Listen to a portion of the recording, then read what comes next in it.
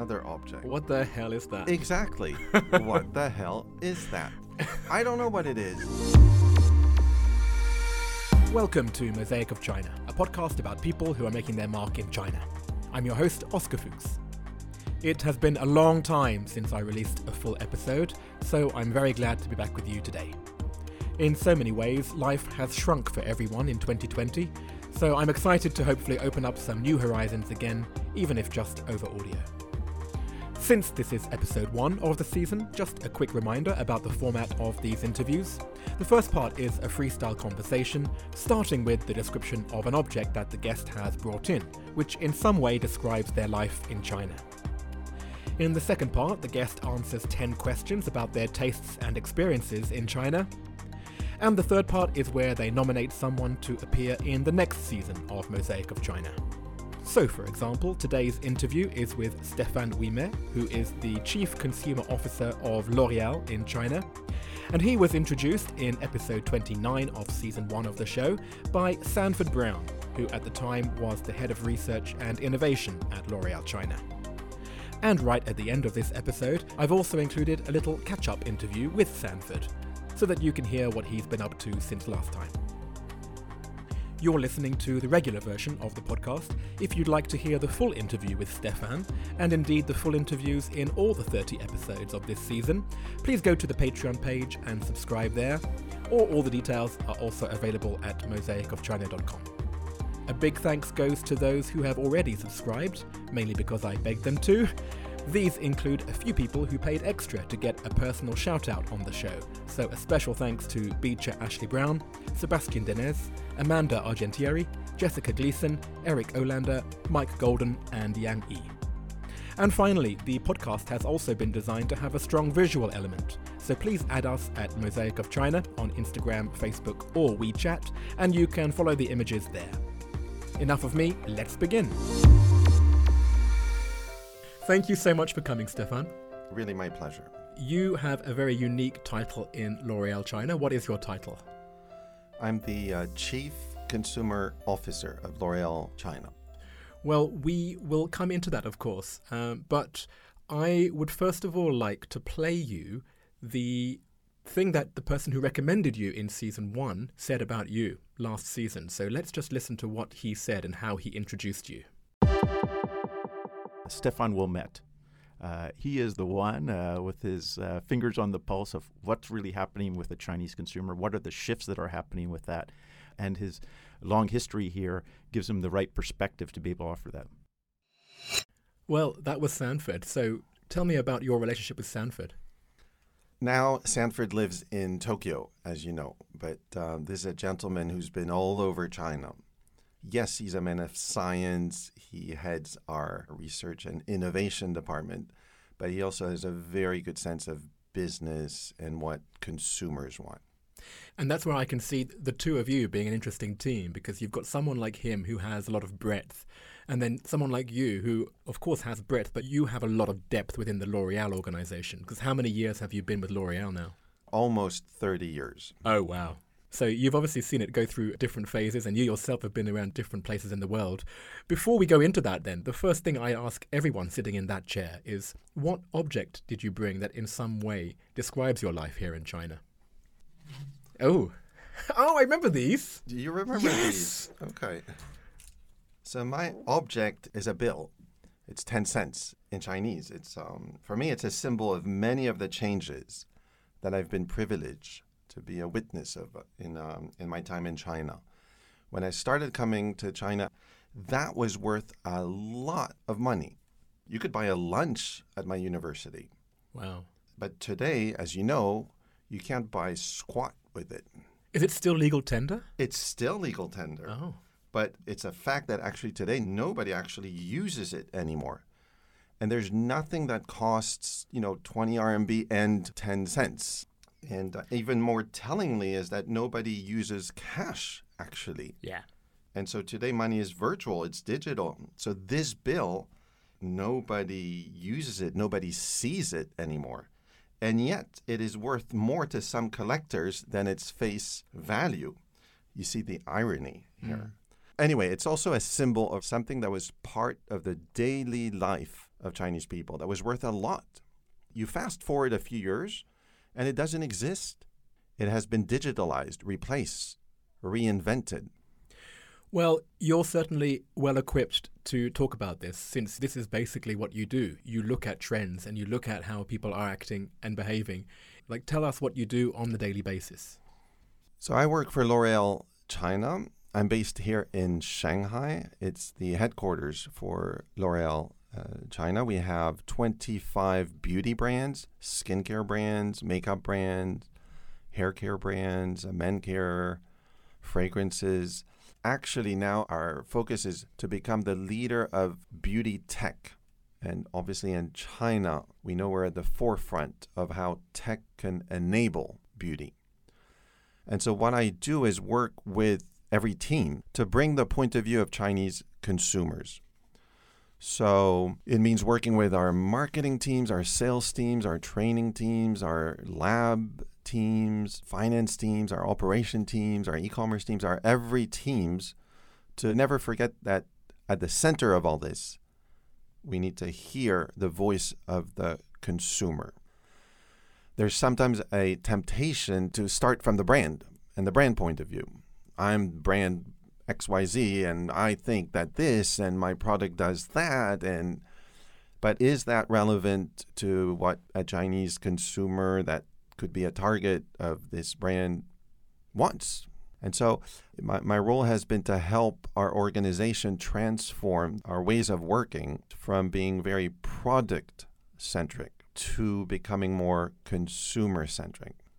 Very good. And when you were listing all the different departments you work with, you have to sort of knock their heads together and keep on saying, think of the consumer. Every brand has its own personality. Every team will work in its own ways. But there are some very important meetings or moments during the year when different teams will come together. Double 11 is coming up very soon, or it will be Chinese New Year, or the summer makeup looks are coming. And it's in those moments that it's important to either remind what the consumer wants or is expecting, or help all our teams who are very aware of that just always come back to that. Mm-hmm. So were you in China throughout the whole time, or have you been pinging back and forward? I started in France. I then worked in Hong Kong. This was before Hong Kong was retroceded to mainland China. And then I moved in 96, 97 to Shanghai. So I was there when we started. Mm. And you mentioned before beauty tech, right? Yes. Everybody actually lives in his or her smartphone. And all the more so for beauty. Consumers do a lot of research. Their levels of expertise is actually very, very high. And that is through a set of apps that bring together a lot of knowledge. When you say apps, the first thing I think about are the famous apps that help to change the photo so that you look different. You can widen this and you can shorten that and you can make this whiter, make this darker. Is that part of your world, or is it something which actually you can ignore? Oh, it's absolutely part of our world. It's not a joke. It's extremely serious for us, but we joke that our competitors are these technology companies that you mentioned, these filter-changing apps, as well as other skincare or makeup or fragrance companies. For many, many years, makeup in China was a very, very under-penetrated category. It means very few women were using makeup. And then a few years ago, maybe 4 or 5 years ago, the light bulb went on all over China. And do you know why? No. Tell me why. What happened in China, if you think back 4 or 5 years ago? Oh, okay. So it was better cameras on phones. Exactly. Okay. Exactly. All these Chinese smartphone makers started to come up with extremely developed technologies to transform the phone into your daily companion. And so when consumers started doing the ubiquitous what? Yep, selfie. Yep. Selfie, exactly. Then they need to look nice in the ways that they define nice being. And that's when makeup boomed. So you see, it boomed because of a technology-related boom. But I can see actually the parallels between what makeup does in the real world versus what these apps do in the digital world. They're both augmented reality after all. You're absolutely right. And the role that augmented reality is going to play is going to be greater and greater. You know that everyone has his or her avatar now. There will be a day when we will be launching makeup or skincare for avatars. Stay tuned, Oscar. Wow. What you're making me think of is how all these traditional companies, and we're talking here about beauty products, but we could be talking about anything. You would never have thought 10 years ago that your competitor was a digital company, and yet here we are, right? And that's the beauty of being in China, because these trends, they scale up very quickly. So for us, we pivoted in L'Oréal. We shifted. We're not going to be the number one beauty company only anymore. We're going to be the number one beauty tech company, because tech and beauty, they are a perfect match. To analyze your skin, to do a skin diagnostic, to understand your skin tone. Or even to model how your face will age in the future. You're very right. To understand the aging of skin of Chinese people linked to the specificities of China. Let me jump in and go back to something you said before, which was about how when you see trends in China, they have a tendency to scale very fast. And I guess that is what your job is, to make sure that when these trends do explode in China, that you are ahead of them. Our experiences have been that trends don't show up. The key is to link the dots and then think, what do they mean? I mentioned earlier the smartphone. We had done countless studies about why women didn't buy makeup or what we should do in terms of better textures or whatever. But when we started spotting people taking selfies, posting selfies, the real birth of social media here, we were able to link the need for makeup, but also hair color that this would entail. And then we could go back to brands who were saying, I'm not going to launch in China. There's no future for makeup. Or go back and say, no, connect the dots. Look at what's happening. That's a fascinating skill set. When I hear that, it makes me think about big data in its entirety, how we are bombarded with these little points of data. But the skill set we need now is to filter out the things that aren't important and make connections with the ones that are, right? You're very right. We're inundated with data, especially in China, at the scale of China. So finding data, that's not the issue. It's the insights. That's the more difficult, but also, of course, the more enjoyable part of the equation. And how do you exercise those muscles then in terms of being able to connect these dots? Do you just wallow in the data, or do you make connections with your personal life and then have an aha moment? Or how do you actually get to the solution? The last thing I want to do is bring my personal life into this process, because I'm not the young consumer of beauty of China. So that's the one thing, is to remove oneself. The beauty of our beauty industry is that consumers love to post their comments, give their rating, review other people's comments. So we all read these reviews. We all read the ratings. It's free, it's plentiful, it's meaningful, and it's there. And it's the real voice of consumers saying, I received this lipstick, and when I open, here's what I found out. And they tell you to use it this way, but if you do it my way, you'll see that it lasts longer, or it's actually more matte. Every day it's so refreshing to be able to get direct feedback from our consumers. What are the trends that you'd see that perhaps the average listener would be surprised to hear about? Say skincare.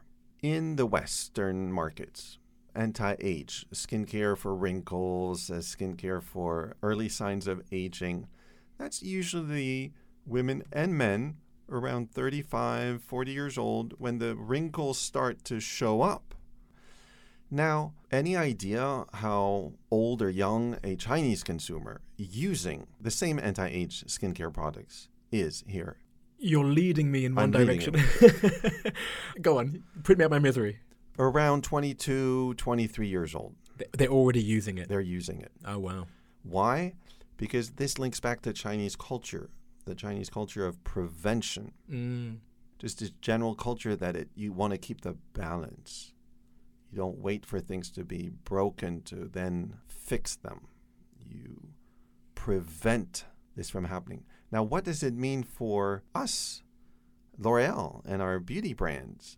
Of course, the texture, the routine, the needs of a 35 or 40-year-old women in Europe has nothing to do with those of a 22-year-old Chinese young lady. So we have to adapt the formula. We have to adapt the packaging. Same brand, same product name. But within a brand, you can have different ranges. Some that are more in the prevent categories and some that are more in the corrective categories. But now that China is so important for the beauty business, now that Chinese consumers are such a key constituent of beauty as an industry, when we come out with a new product, we have the Chinese consumer in mind directly. Fascinating. And what have you learned with your finger on the pulse about how China and the Chinese consumer has pivoted in this special time? We all saw how resilient people were here. They dealt with the crisis and moved on. Now, it's not over. We're still learning.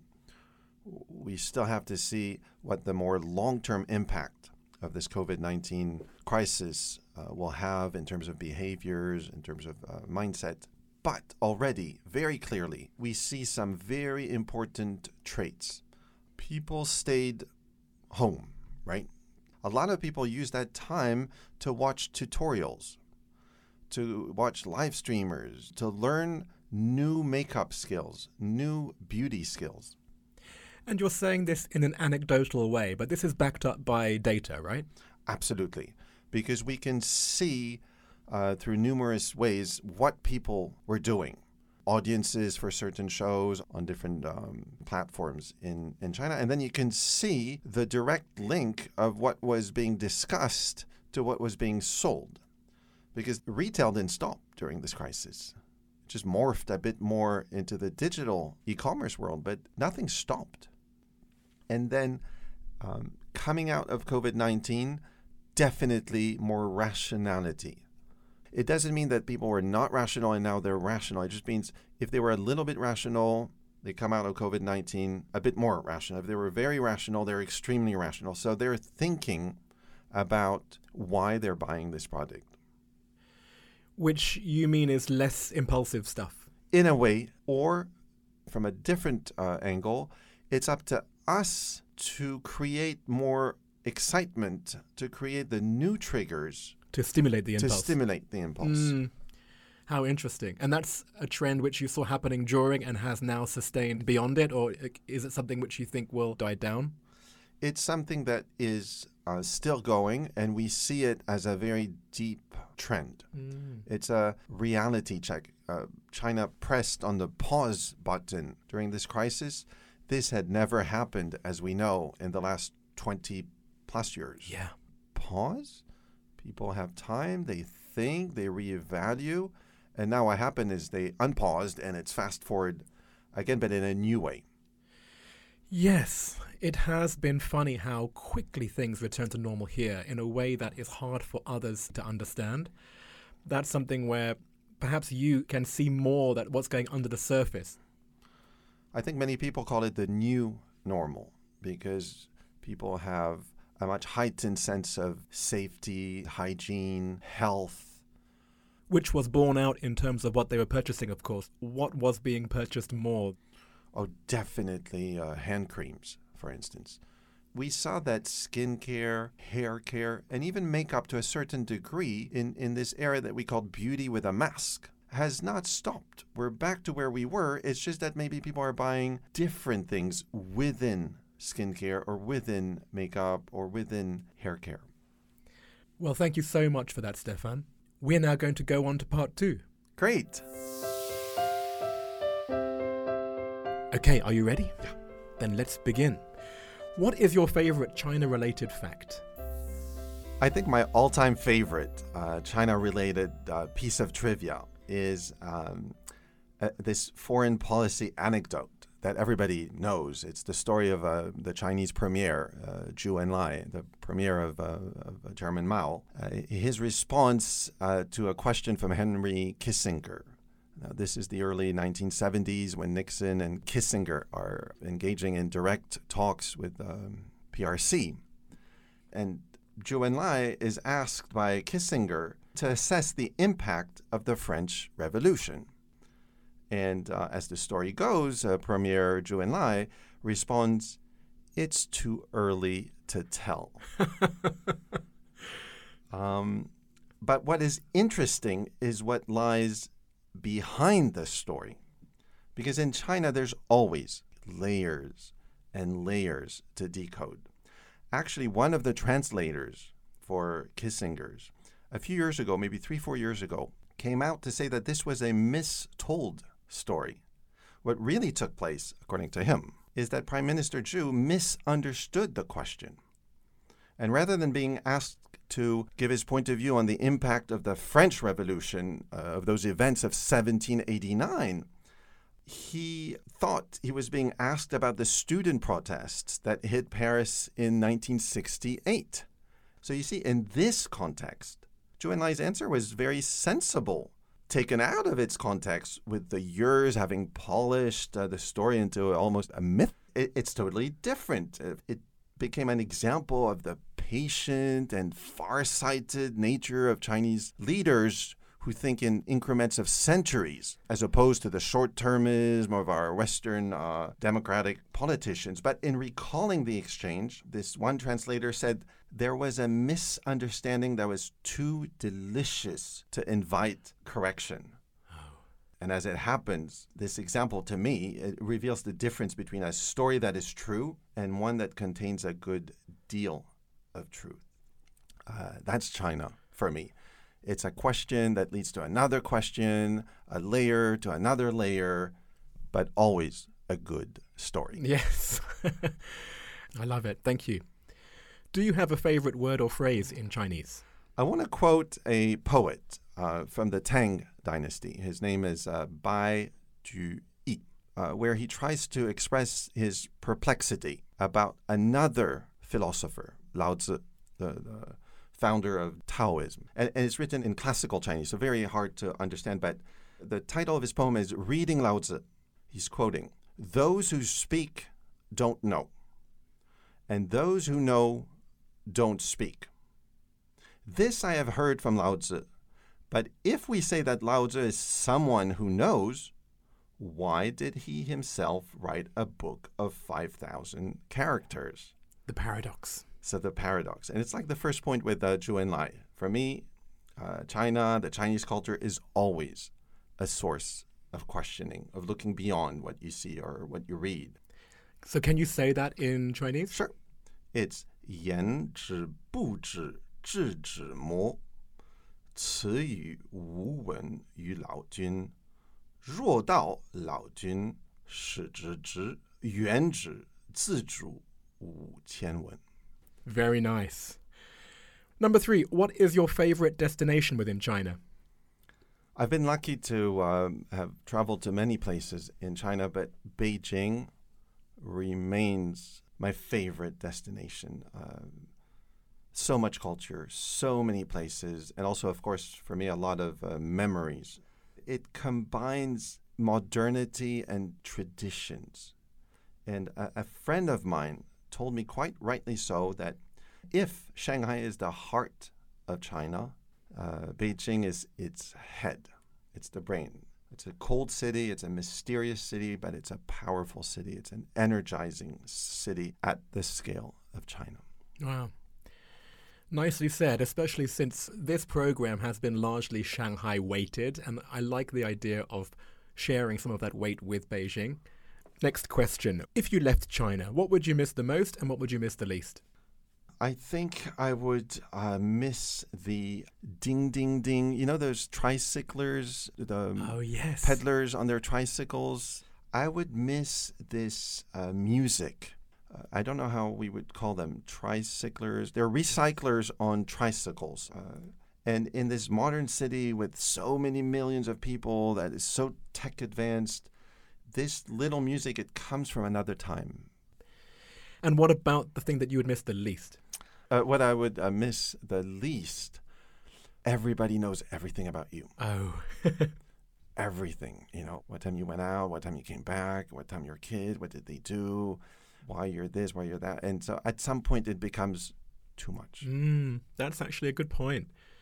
Is there anything that still surprises you about life in China? Every day, all the time, because again, when I think I've finally figured out why or what this means, that's exactly when the cards turn and I realize I don't know. So I'm every day constantly amazed and reminded. Next question. Where is your favorite place to go out, to eat or drink or just hang out? I'll tell you where it is. It's where sometimes we bump into one another. It's Anfulu. And I'll tell you why. Because we used to live there with my wife, Sophie, and our kids 25 years ago. And I can tell you at that time we were the only foreigners in that street. And the transformation over the years is amazing. Now you see all these KOLs coming to Anfulu, around Wukonglu, to take pictures. It's a street that's always reinventing itself, and to have seen it from when it wasn't that to where it is today, it just adds meaning to the experience of that very beautiful street. What is the best or worst purchase you have made in China? I brought to you one of the many worst purchases I ever made in China. So let me show you. Extra object. I like it. Another object. What the hell is that? Exactly. What the hell is that? I don't know what it is. It's the type of thing that you're supposed to use when you want to turn the rice. Is it? Okay. And then you can pour the water out through the skimmer here. And keep the rice. But of course, look at the design. It's too small. It doesn't work.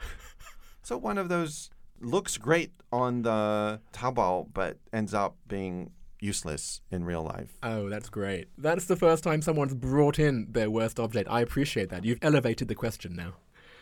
What is your favorite WeChat sticker? Let me send it to you. Oh, here it is.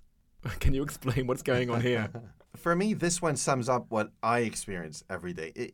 You know, in the West, we have this image of the hamster in the hamster wheel, running and running and running on the wheel, but going nowhere.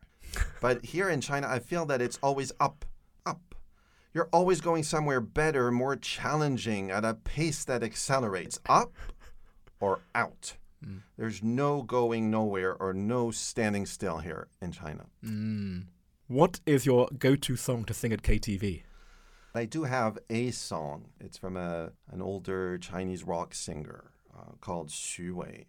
It's called The Blue Lotus, and I like it. It's very interesting. The lyrics are quite easy, and the tonality, there's no real ups and downs, very zen. So for me, very easy to sing, or easier to sing. Okay, and finally, what other China-related media or sources of information do you rely on? China Daily. Some of my friends or some acquaintances, they find this really strange. But I think that the business section of the China Daily, there is not a day when I don't learn something, a statistic, a number, an insight. It's really interesting. Thank you so much, Stefan. Thank you very much, Oscar. Always, always, always a pleasure. Well, the final thing before you leave is, who out of everyone you know in China should I interview in the next season of Mosaic of China? Since you mentioned extending the reach outside of Shanghai and more towards Beijing, I thought of one gentleman. His name is Jim Spear. He is a fabulous person. You will love him. He was in the wine business before this was a business. He'll explain to you his eco-tourism project that he's been so successful at these days. pioneering it before ecotourism was a thing in China. So enjoy your discussions with Jim. Thank you so much, Stefan. I can't wait to meet Jim. And thank you once again for your time today. My pleasure. Many thanks, Oscar. And there we have it, a great start to Season 2. Thanks again to Stefan for his time. If you want to follow the English, or indeed all the Chinese from this episode, then head to the transcripts link on Stefan's page at mosaicofchina.com. And while you're there, you can also click the link to subscribe to the premium version. Here are a few clips from today's episode. So in a way, China invented cryptocurrency decades ago. We were one of the very first companies not to start with a joint venture. I don't know what you mean, Mr. Oscar. We don't know who that famous Chinese consumer is. There is no Chinese consumer. Oh dear, you're making me feel like a bit of an egotist. You're only going to keep hearing more and more of these clips as the season progresses, so I hope they convince you to subscribe sooner rather than later. And then there are the extra images that I've posted on social media, which this week include Stefan and his object, the Yijiao banknote, that's equivalent to 1/10 of a Chinese yuan, his favourite WeChat sticker, the one which he describes as the equivalent of the hamster wheel in China. Some nice photos that Stefan shared with me from his life at L'Oreal, including one with the famous Can USI, whose brand USI was bought by L'Oreal back in 2004, and many more. Mosaic of China is me, Oscar Fuchs, with artwork by Denny Newell. Stick around for a shortened version of my catch-up interview with Sanford Brown from Season 1, and I'll see you again next week.